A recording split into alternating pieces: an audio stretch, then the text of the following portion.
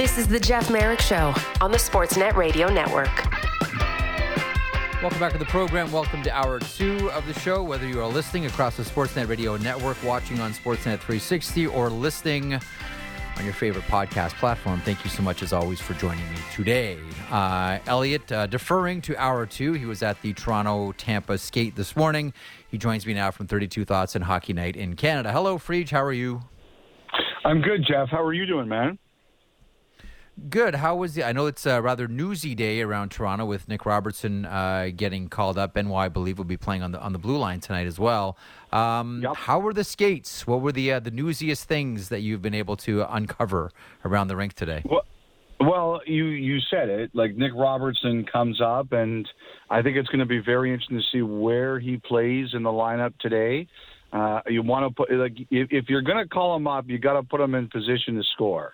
And if you take a look at the way they practiced on yesterday, Nyes was on the first line, Domi was at center. Yep. I wonder if, Robertson ends up with Domi. They didn't have enough players this morning to have a full skate, so it's hard to tell. But, the real news could come tonight in terms of who's playing with who. Tampa, it's Johansson tonight. He's going to start. I like, in a lot of ways, first of all, I love watching Tampa and Toronto play against each other. They have great games. They really don't like each other. And, I just think that Tampa, they kind of went through a little bit of what Toronto went through weeks ago, and now they think they're starting to come out of it. So, and they're going to be wired to play the Leafs tonight. They can't stand them, and vice versa. Yeah, no, this should be a fun one. Although for the Toronto Maple Leafs, as their toughness is being very much challenged and maybe more so questioned in all corners, and probably internally as well. We all know Sheldon Keefe and how he addressed his team before the Buffalo game on Saturday.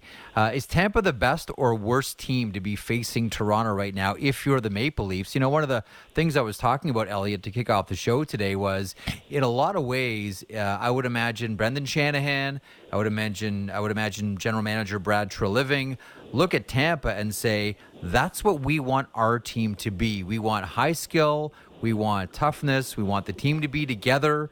They want the team to battle together, and we don't mind if they're a little bit sneaky dirty at the exact same time. Is this the best time or worst time for Tampa to come into Toronto to face the Maple Leafs? I'm bad at these predictions, Jeff, because when Edmonton played on Saturday, I said, oh, look, Nashville. Edmonton always tortures Nashville, so why not? Well, Draisaitl normally does. Great for the Oilers. Yeah, it's great for the Oilers that the Predators are on their schedule, and they lost 5-2. So, obviously, the way I look at the world is wrong. But I think this. If you're Toronto, that Tampa Bay is going to be up for playing against the Leafs because they always get up to play against the Leafs. I got to think it's got to be the other way around. If I was the Maple Leafs, I'd love to play the Lightning because, A, it reminds you of big success that you had. They beat them last year in the playoffs. They got over that first-round hump. You should feel good when you see them. But secondly, you should also feel energized to see them because you know that they hate you and you should hate them. Mm-hmm. You mentioned that it wasn't a full practice from the Toronto Maple Leafs, but being around whoever was there from the team today, could you sense a mood around it? I know it's a tricky thing to gauge or put your thumb on. I know it's like grabbing a handful of water sometimes, but do you sense any mood around the team and the organization right now? Well, I think for one thing, I think they're kind of. When you're in Canada, it's funny. I was talking this morning. It was great to see Dave Randorf and Brian Egblom. I got a chance to meet Gabby Shirley today from the Lightning broadcast team, and we were talking about just how different it is, like depending on where you are in the league. When you're going through a bad stretch, obviously it's going to be different in Tampa than it is going to be in Toronto. And, Jeff, I have my theory, and I don't necessarily think it's just a theory. I think it's a very real thing, where teams go through phases in Canada where they hate everyone in the media for about a week. Now, it might actually be longer than a week, but it lasts. The worst lasts for about a week. I think Toronto's in that phase right now where they just look at us and they're like, oh, man, we can't stand these guys and we don't even want to look at them. Because, you know what, they're losing the whole thing with Boston and Marchand and Liljegren. It's only added another level of hot sriracha onto the whole dynamic. It's nice. You know, like they're looking at us right now like we're sick of hearing about all this stuff. So, you know, but what you got to do at the end of the day, you control your fate. You got to win games. That game on Saturday night was winnable, and they lost. And this game tonight, it's a tough game, but it's winnable. And you know, we'll see. I'm sure Toronto's not the. As a matter of fact, the only city right now where they might be happy is Vancouver. Well, let's get there then. That sounds like you transitioned to that. We are in bizarro world, Jeff. The only city in Canada that's happy right now with their hockey team is Vancouver. I don't like happy Vancouver hockey Twitter so much. I like nasty. I like pissed off Vancouver hockey Twitter. But right now, like, what's oh, don't worry, I get it too. But what's not to like if you're a Vancouver Canucks fan right now? Like, let me park Vancouver for 1 second because I want to talk about Edmonton. So Edmonton's facing Vancouver tonight. Like, there's a number of great games. Boston and Dallas, whenever they get together, it's a great game. I'm looking forward to that. Looking forward to Tampa and Toronto. And then, like, Edmonton-Vancouver is fascinating because, as everybody knows, Edmonton's on fire. And the Vancouver Canucks are enjoying a fantastic start. You know, it's Jack Adams for Tocchet. It's Norris for Hughes. It's Vezina for Demko. It's Art Ross and maybe the Hart Trophy as well for Elias Pettersson. Brock Besser is snapping them in. JT Miller is playing great. So right now, Edmonton's heading into what looks like a chainsaw right now, or a meat grinder in the Vancouver Canucks. They're mowing down teams and going through them. Here's the thing about the Edmonton Oilers. If things break a certain way, this could be a really bad week for one specific reason. Like I was mentioning this in the first hour. I like to look at the schedule and say, okay, what game might be the best game this week? And I think that might be LA and Vegas on Wednesday. That has the makings of what could be a fantastic game. And then I also look at what game can give you or produce the biggest amount of chaos. And if things work out a very specific way this week, Elliotte, Thursday's Edmonton-San Jose matchup could be the most chaotic night on the schedule. I know it's Vancouver tonight, but this is a week where Edmonton has Vancouver and then San Jose and then Seattle. I have no idea how it's going to go. I'm not asking you to predict how it's going to go. All I know is, here's the question. How did we get to this point where tonight means a ton, the San Jose game might mean even more than anything, and then a game against Seattle means a ton for the Edmonton Oilers this early in the season? Well, the math dictates, Jeff, that every game for the Oilers is going to have to be huge because they're going to have to play at basically a 700 to 750 clip to make the playoffs now. And as good as they are, that's a big ask. You know, you bank games during the year. Everybody knows that you're going to have 4 or 5 stinkers during the year. It's an 82-game season. That's going to happen. Yeah. Well, Edmonton's played almost all of their stinkers. They can't do it anymore. So that's why you are where you are. You're in a spot where you can't throw away games anymore. So that's why all these games are important. Look, I think it's two things very obviously. Number one, they're not getting saves, and number two, they're giving up really good chances. Like, I know everybody's bashing the goalies, and you know that's life in the big city. You've got to take that to some degree if you're Edmonton's goalies. But Jeff, they're giving up really good chances. It's one thing if you're impenetrable and you're giving up bad goals. They're not. But the one thing is, and we kind of talked about this morning on the pod, Edmonton has gone through situations the last few years where they have a week or two in the season where it looks like they couldn't beat a game of 8-year-olds in floor hockey. Like they've had that before, and the pressure mounts and the heat gets on, and it's what are we going to do? And Ken Holland better do something. And he's always tended to his. I mean, I remember a couple of years ago he made the coaching change, Woodcroft in for Tippett. But generally his preference is to say, we've got a good team and we're going to outweight it. Well, now it's happened really early, Jeff. So you're sitting here and you're saying, we've put ourselves behind the 8 ball and we have to do, what are we going to do? And I think it's his preference, again, to outweight it like he's tried to do in every other previous case. The one thing here, and I do think, again, although the goalies there I don't think are solely responsible, what I do think is that they are going to have an honest conversation about, can we win with this, and what is the painful price we're going to have to pay to extricate ourselves from it. I think when you've got these two guys in the prime of their careers and their contracts are coming up, even though I generally think they feel very comfortable about the way things were going before these first 10 games of the season, I do think you have to start asking yourselves, what is the maximum pain that we are going to be willing to pay to extricate ourselves from this situation if we don't feel it can get better? That's a really, really good point. Let me try to push that and take it one step further. So when you and I were in Edmonton during training camp, what was the mantra?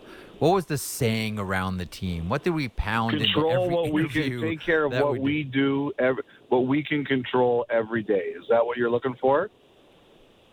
No, I was looking more for cup or bust. Remember, we kept asking, is it cup or bust for the Oilers? Cup or bust, and everyone, pretty much to a person, said, yeah, it's cup or bust. That's the expectation. So here's what I wonder about now. Given the Edmonton Oilers start, and given that, to your point, they're going to have to play at like a 750 clip in order to quote-unquote salvage the season, is just salvaging the season enough, or does every move that the Oilers make from here on in at every single position here? Because I think, like, I agree with you. I think we're getting to the point where a lot of, if not everything, has to be on the table in order to move this program along. Does everything not have to come with it? Are we making this move because it brings us closer to winning the Stanley Cup, as opposed to just, we need to be more respectable this season, we just need to stop the bleeding here? Like, is the goal still cup or bust, or is the goal, let's not embarrass ourselves here? Then everything has to be a home run swing, does it not? No. I don't agree with that. I don't agree with that. I think you have to look at the reality of the situation, Jeff. The reality of the situation is, if you decide you can't win with this goaltending, you're going to have to do something painful to get out of it. You know, you can argue about the past. The past is the past. Now you have to talk about, okay, this is where we are, and this is the reality of the situation. And the reality of the situation is, they are going to have to pay a harsh price to get out of there. And I think you consider it. Yeah. But it doesn't mean you always have to hit home runs. Like, if you're looking at your defending and you're saying, we gotta clear our defense, whether it's a defenseman that can help you or a forward that can help you, you have to find a player who can. You can find smaller pieces that you think can help your team win the Stanley Cup. Not everything has to be a fifth deck home run, but everything, like, I think if you're thinking, oh, we just got to save our season, what is that? Like, don't bring that. If I'm in charge, I'm like, don't bring that to my desk. Everything has still got to be about, we got to win, but it doesn't mean every move has to be a fifth deck smash. Like singles and walks. Didn't you watch Moneyball? Walks contribute to victories. Oh, I know, too, small Jeffrey. ball. I know. Not small ball, but walks. Walks are a big part of winning. The thing, bunts and singles, baby. Bunt and just get on base to win the World Series.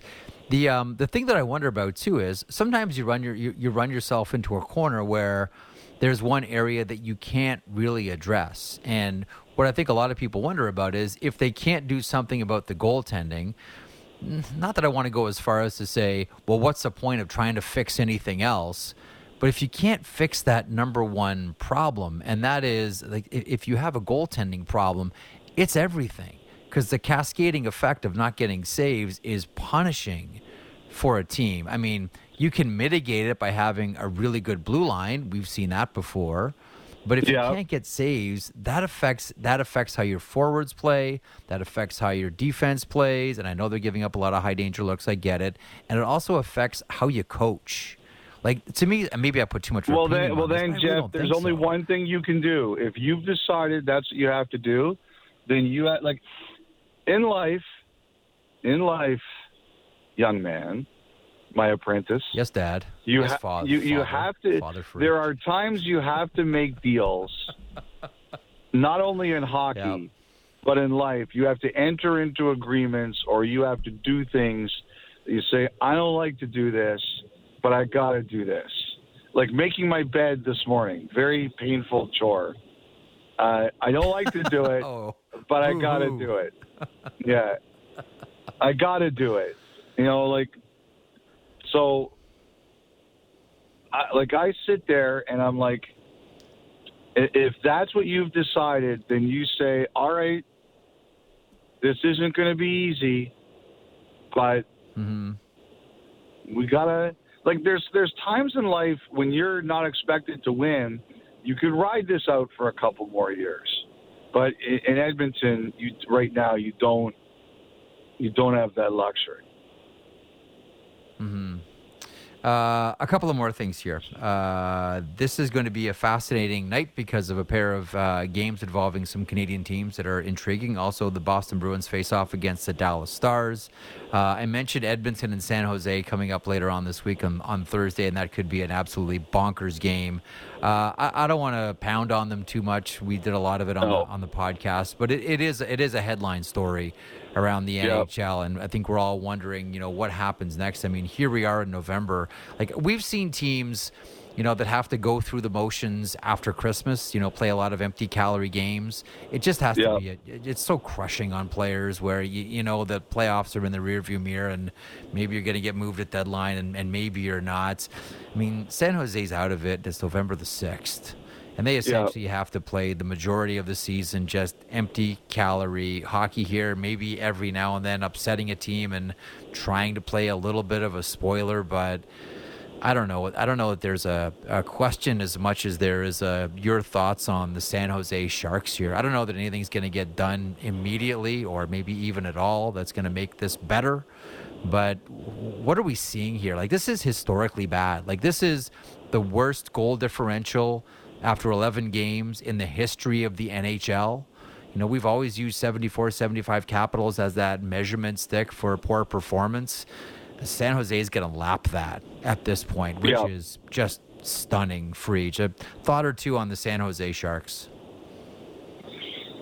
Well, I mean, I was talking to someone about it this morning, and we were talking about, every team out there that's got a cap problem has a player they'd love to move. And look, like San Jose, I'm not convinced. I mean, I think they knew it was going to be bad. I just don't think they ever thought it would be this bad. And if you've made it a point, and Celebrini is a guy, they know him well. He's lived in the area. He's played for the Junior Sharks. Yep. That's the goal here, right? I think what people forget is the scorched earth that is between now and then. Like, there's people that look at this and say, well, that's what you have to do. And maybe it is. But what you don't think about is the cost on your organization when you lose games like that, your players, your fan base, everything. And, it's funny, we were talking about, like, if you're San Jose Do you go out there and do you call every team that needs to dump a player and say, you know what, we need some help here? And because right now, like, San Jose can't play.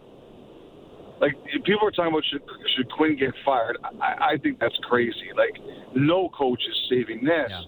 But someone was saying to me the other day that the problem is that you have to play a certain speed and a certain style to be successful in the NHL now. They can't do that. So I was looking at this like, do you go out and you get other players to help you play better? And then you don't want to get too much better because you want your best shot at Celebrini. But also, what I would be doing, Jeff, is I would be calling teams and saying, okay, we need some players, but what are you going to do to help us, for us to take that player? Like, I would be doing like a whole new round of, hey, remember, we have cap room.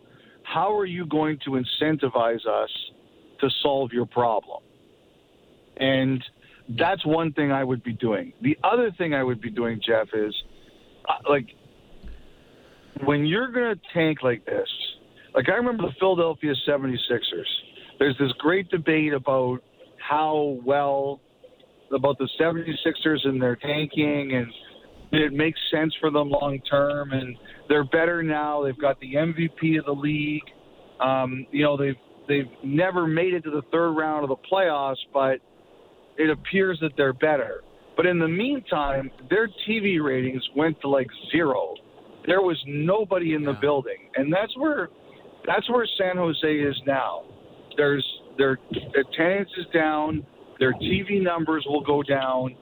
Like, what you have to do is you have to give fans the greatest. You have to bend over backwards and do whatever you have to do to get your fans not to give up on your team. Like, if some young fan comes to a game and says, I want a pony ride through the stands, you have to give them a pony ride through the stands. Oh, that's funny. I needed that today. That's a great example, Elliotte. Need a pony ride. But you know what, Jeff? I really believe that. I think that you're that is the danger, and that's what you gotta. Like, you're telling your fans after 10 games, like, this is what we have to do. Okay, but you can't afford to lose them, so how do you incentivize them to still be interested in the Sharks? Free haircuts and pony rides? I don't know. Like, it's tough. Like, it's really it's tough. It's a big challenge. Let me ask you something. It's funny too, just hearing you talk about teams that have bad contracts. Something I've wanted to pick your brain about for a while now. We all know that every year when it comes to the salary cap, the NHL Players Association votes on whether they're going to use the escalator or not. If you polled general managers right now, 32 GMs, and said, okay, next year you can have either one of two things. You can have the salary cap going up, or you can have amnesty buyouts. What would they choose? And it might differ team to team. I understand that. But overwhelmingly, good question. I mean, you know GMs, what would they choose? A higher cap number or the ability to buy out players and not have it count against the cap? It's a good question, Jeff. I think I'd probably have to spend some more time looking at it to see who'd want. No answer now. I would probably say you always want more cap room for flexibility, but it's not as clear cut as a lot of my answers would be. If I really spent time going through and looking through the situations, I would get you a better answer, but I suspect that vote might be closer than you think. A couple of things here. I just talked to Jim Fox a couple of seconds ago, and we talked about the Los Angeles Kings. Very much looking forward to LA and Vegas coming up on Wednesday. Vegas had themselves an interesting weekend, just absolutely shellacked Colorado 7-0. Just, again, looking like, well, the defending Stanley Cup champions, only to turn around and lose to the Anaheim Ducks. There's no shame there right now, Elliotte, because Anaheim beats everybody. And Mason McTavish is becoming a star. And it's not just Lucas Dostal, who's, obviously the rookie of the month in October, but also John Gibson sticking it to Vegas yesterday. Do you have a thought on both Vegas and Anaheim here? Interesting weekends for both. Yeah, really interesting. All credit to the Ducks. They're playing their hearts out. I don't know what else you could really say. They're definitely, you're looking at them and you're seeing a lot more W's than you expected to see at this time of year. Very, very impressive. Vegas, look, they're the number one team in the league for a reason. And you know what, Jeff? I'll say this too. Teams that win the Stanley Cup, you always look for not only drop off, but they don't pay attention to the details, or their game starts to slip even if they're winning. You don't see a ton of that.